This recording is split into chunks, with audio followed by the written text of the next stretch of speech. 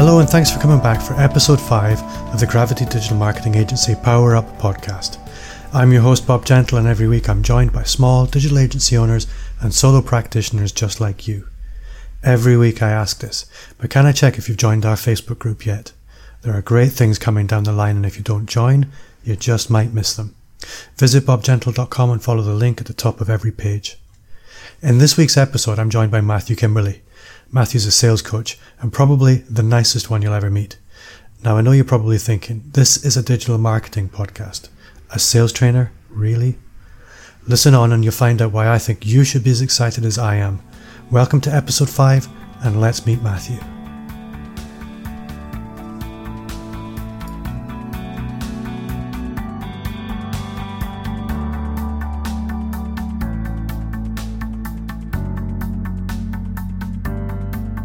So, I'm really delighted to welcome Matthew Kimberley to the podcast.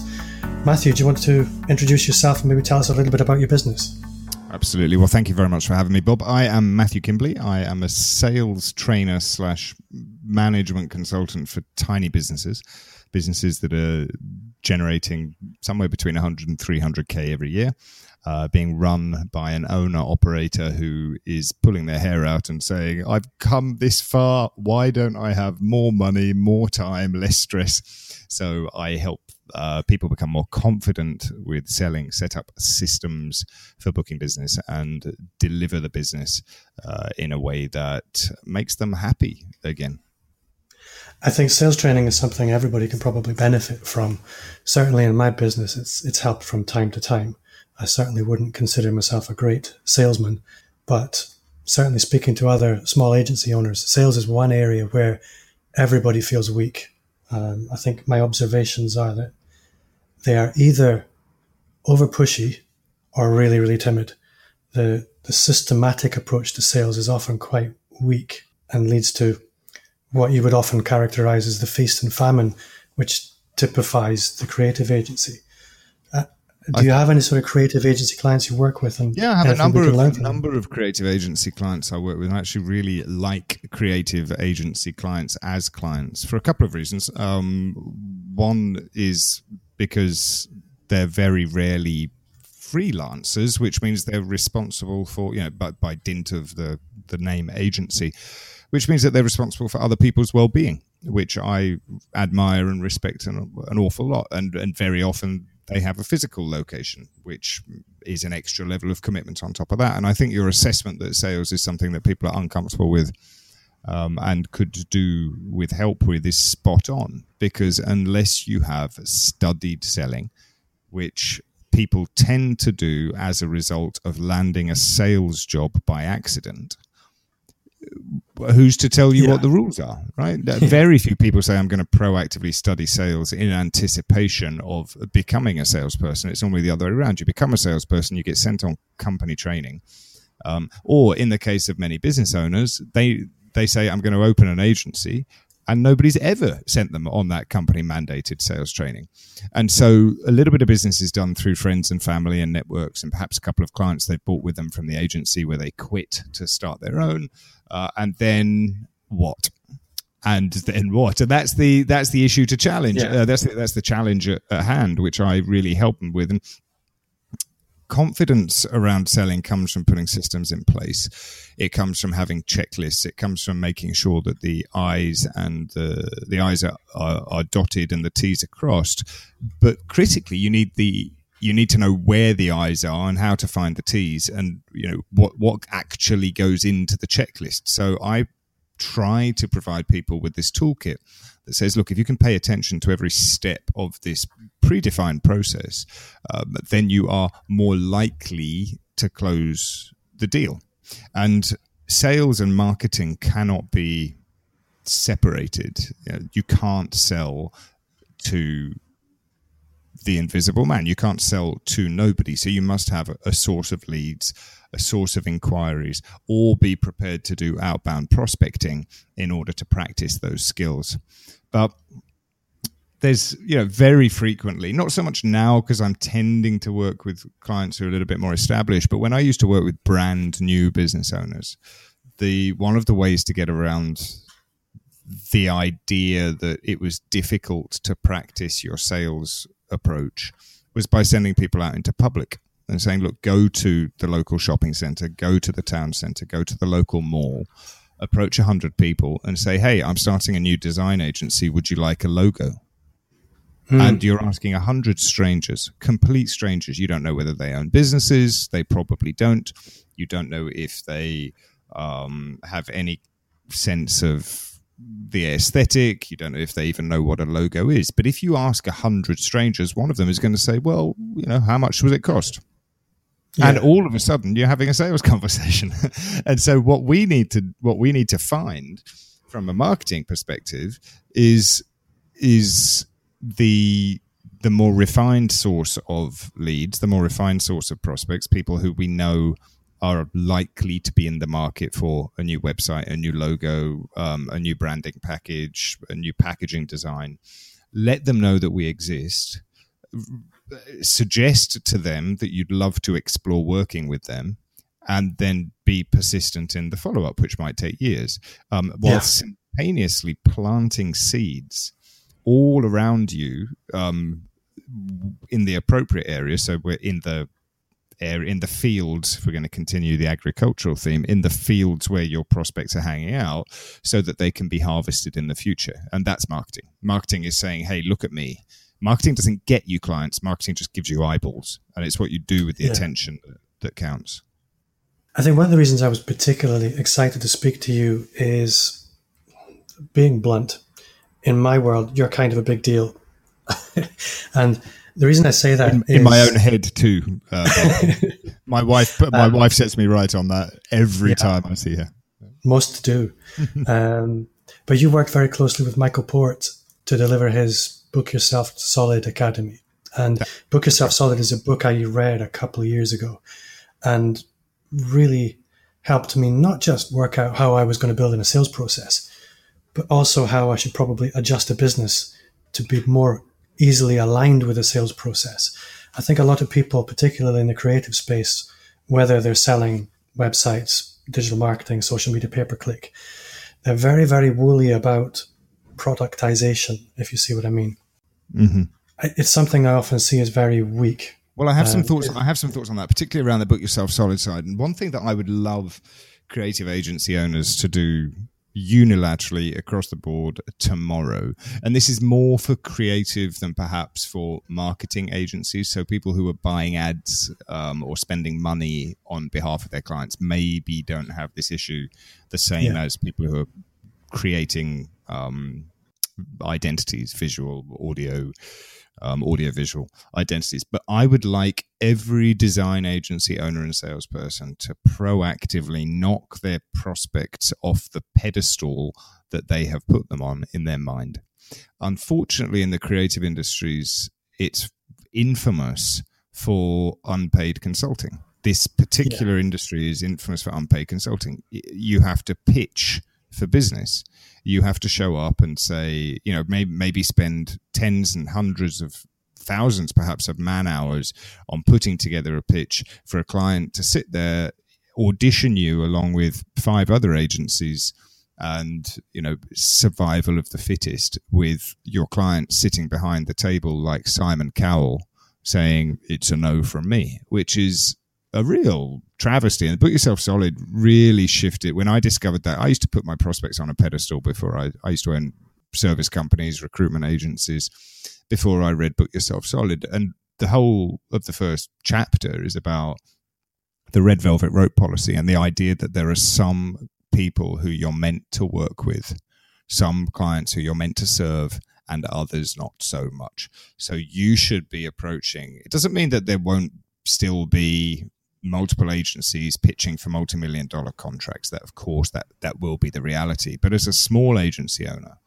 you don't have to play that game. You can go out there and find the clients who want to work with you for your expertise, and you can then audition your clients rather than have your clients audition you.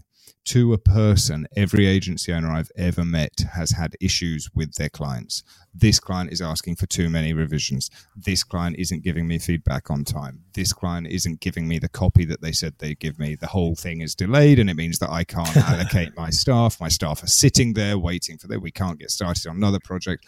You've lived at the mercy of your clients, and even worse, the mercy of your prospects for too long. And I think your prospects and your clients should be treated like the way that you treat your own children, with love, with respect, with a deep desire for them to have the best possible outcome for themselves, and with a firm guiding hand to say, when you're in my house, these are the rules that we play by.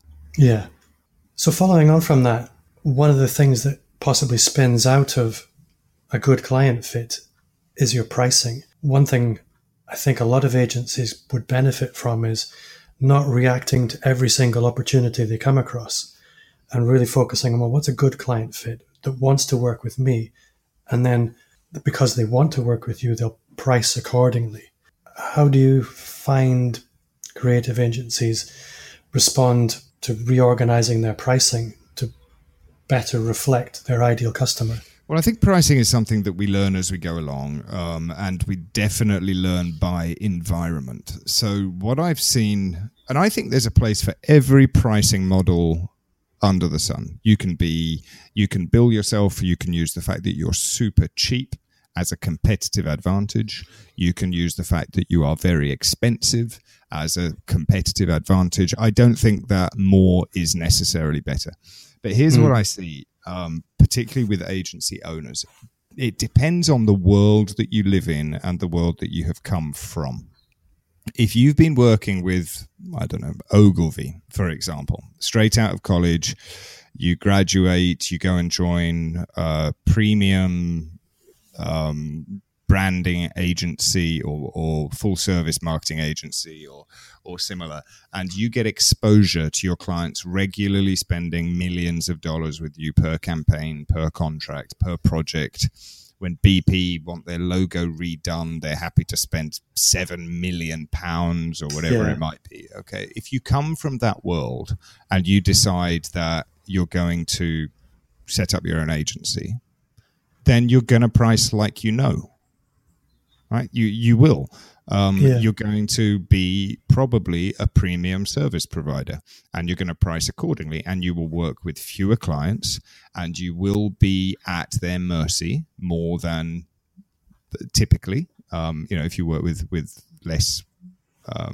Those are the kind of clients, if they're giving you £1 million a year, they would say that they have a claim to your weekends, and maybe you would agree with them. There's no judgment there. But if that's the world that you've come from, then that's the way that you're going to price. If you're living in the West Country and you've been working with a local agency for 2 or 3 years out of college, and you've sat next to the business owner as they've struggled to make payroll, and they're perhaps charging £3,000 for a multi-page website, including all the creative identity and that, then when you decide that it's time for you to move and open your own agency, then you're probably going to do the same, right? Your pricing model will reflect what you know to be true, and therefore how you value your stuff. There's a gentleman whose name escapes me, but it will come to me soon. John, somebody from consulting something.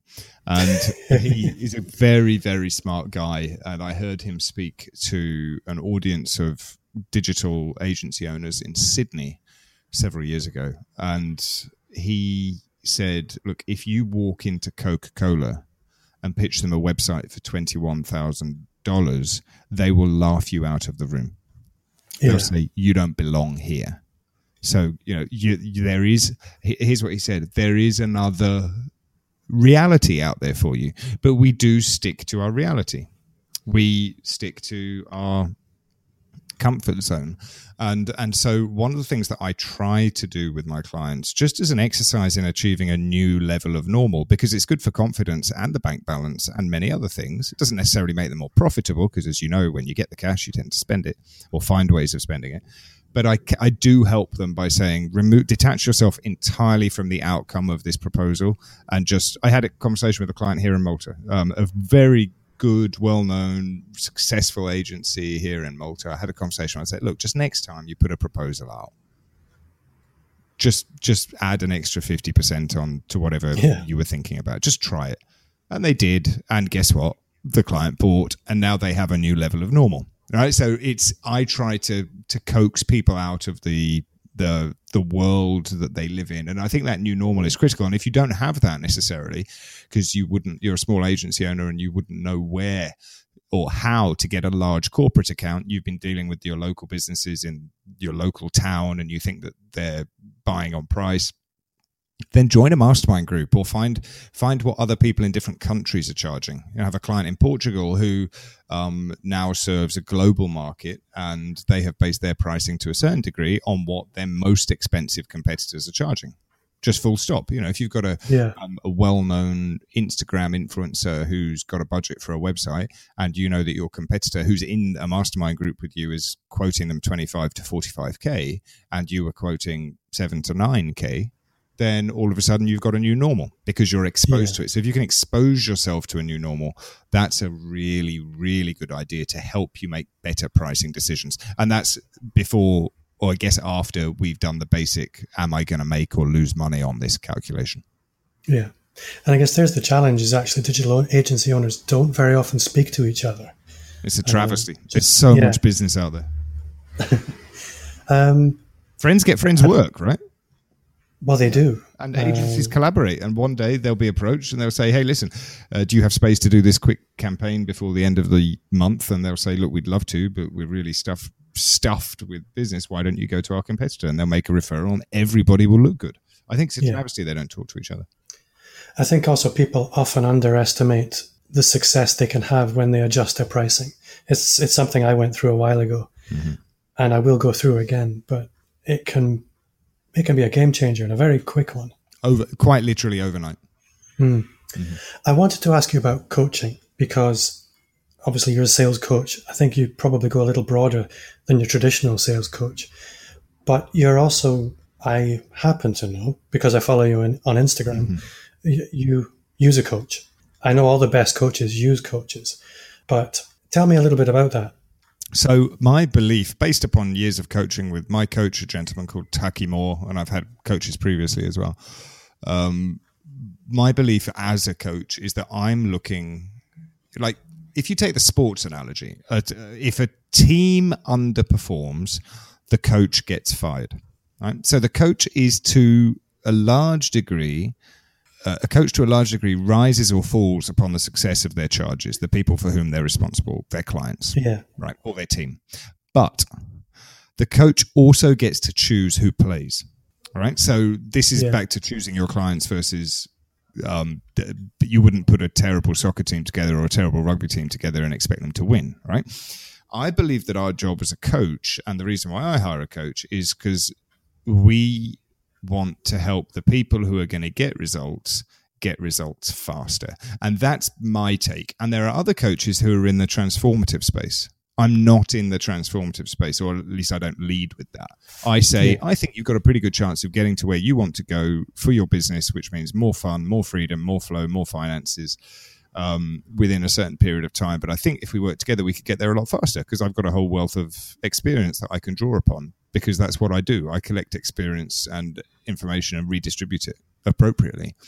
And rather than you doing a lot of just-in-time learning where I know I'm all for reading books and having knowledge, but often we spend years, researching the achieving of a goal that we will not even take the first step towards. Guilty for a long time. Yeah, for sure. So I think a coach, I like to be useful. James Schramko says, you want to back winners. So it's like going to the horses, and you want to take a punt. You want to put your money behind the one that's likely to cross the line. And that's what I think I do as a coach. And the reason I hire a coach is because I'm a one-person business with support. I have subcontractors, I have administrative assistant, I have technology team, I have design agency I work with, but I don't have any full-time employees, and it can get lonely, right? And my wife's a lawyer, and I want a new normal where, where when I first started coaching, was it going to be 100K? Well, hell no. And then when I hit 200K, was it going to be 200K? Well, hell no. Why? Because I'm hanging out with people every day who are doing many multiples of that. And I actually value group coaching. Excuse me. I value group coaching far more than I value one-to-one coaching. So there's this idea in the coaching world that it's better to have a private relationship with a coach. And I couldn't disagree more, because as long as the coach is curating his community of clients inside his group, you're going to get access to multiple numbers of brains. People who will help you get to that. You don't want to be the smartest or the richest guy in the room, right? If you are, you're in the wrong room. But you're going to have access. If you choose your group right, then you're going to get access to an enormous amount of up-leveling, enthusiasm, burning motivation, as well as information by osmosis for a fraction of the price if you try to hire this guy or girl privately. So I do still offer some private coaching, and I do charge accordingly, but I believe that the better value for 90% of people is in a group of peers. And as we discussed just earlier, the design community maybe doesn't do this so well. I've got 4 clients who are design agency owners in a group that I run, and they love talking to each other. They love it. Well, I bet. Because they say things like, what would you charge for this? Or how long are your proposals? Or can I get your critique on this? Or what would you do in this situation? And people go, well, I had this situation, and boom. I want to make myself redundant in my coaching group. But that said, I still play the role of the benevolent parent, holding you to account, making sure you brush your teeth, making sure you've done what you said you were going to do, and providing you with information that I can give you to get you where you need to go faster. I think a coach is critical. I've always had one. What I'd like to move on to now is your own marketing. I mean, the reason I came across you is because you're quite high profile in terms of how you market yourself. But also, once you encounter Matthew Kimberley online, you're very likely to continue encountering Matthew Kimberley online. How did you get into the digital marketing space? And to break that down a little bit for me. I think my digital marketing footprint is relatively small. If everybody's always got projects in their business, my project, certainly for 2019, is to actually increase my digital marketing footprint. So I want to be more places. I want to be more omnipresent. I want strangers to hear my voice for the first time through maybe an advert that they see or a YouTube video they subscribe to. But I have built my entire footprint up until now on relationships. Right. Absolutely nothing else. I've probably been on, I don't know, I'm going to say 100, but give or take 20 in either direction podcasts as a guest. I have spoken on hundreds of stages at this point.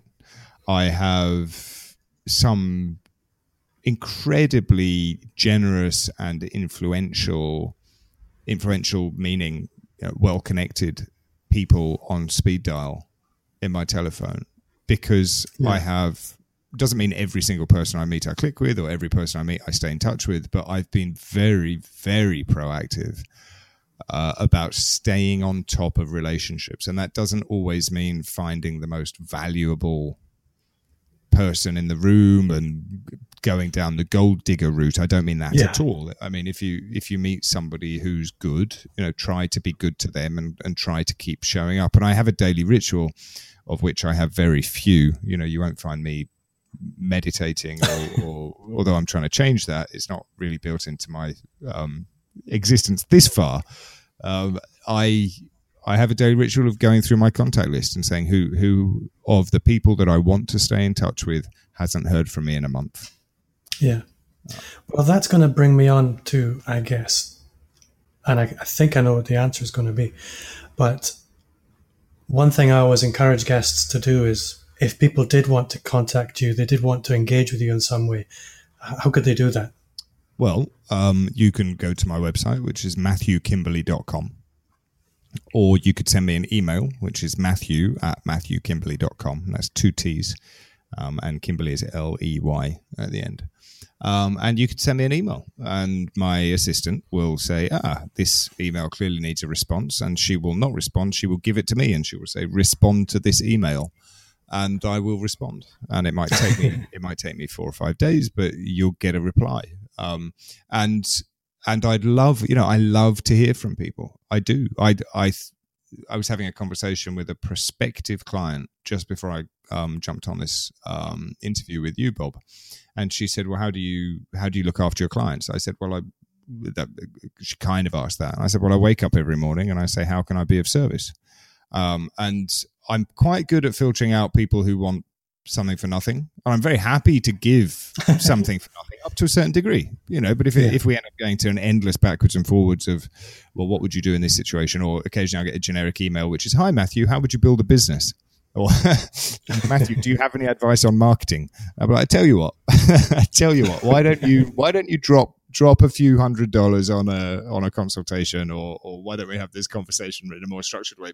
But generally, if you go to matthewkimberley.com, you can download my guide, which is called 5 Things to Do Every Morning to Get More Clients in the Next 60 Days. And that explains minute by minute that ritual that I have every morning, which is how to stay in touch with important people, with influential people, with people who can build your network, and how to make new friends and acquaintances. And it works really well for introverts because you don't have to leave the house. That's the answer I was looking for, because I've downloaded that guide and it's really, really good. So if you're listening, go to Matthew's website and download that guide, because it is literally 5 minutes a day. It's great. It's my Bible, and people write to me after a week of doing what I recommend, and they go, "You'd never guess what." And I go, "You know what? I will. I will guess what, because it's been downloaded thousands of times and loads of people have told me." It's really very, very effective. All right. Matthew Kimberley, I'm so grateful you came on the podcast. I really hope we can do this again sometime. I'm looking forward to meeting you next month at the Youpreneur Conference. And thank you very much. The pleasure has been entirely mine, Bob. Thank you so much for having me.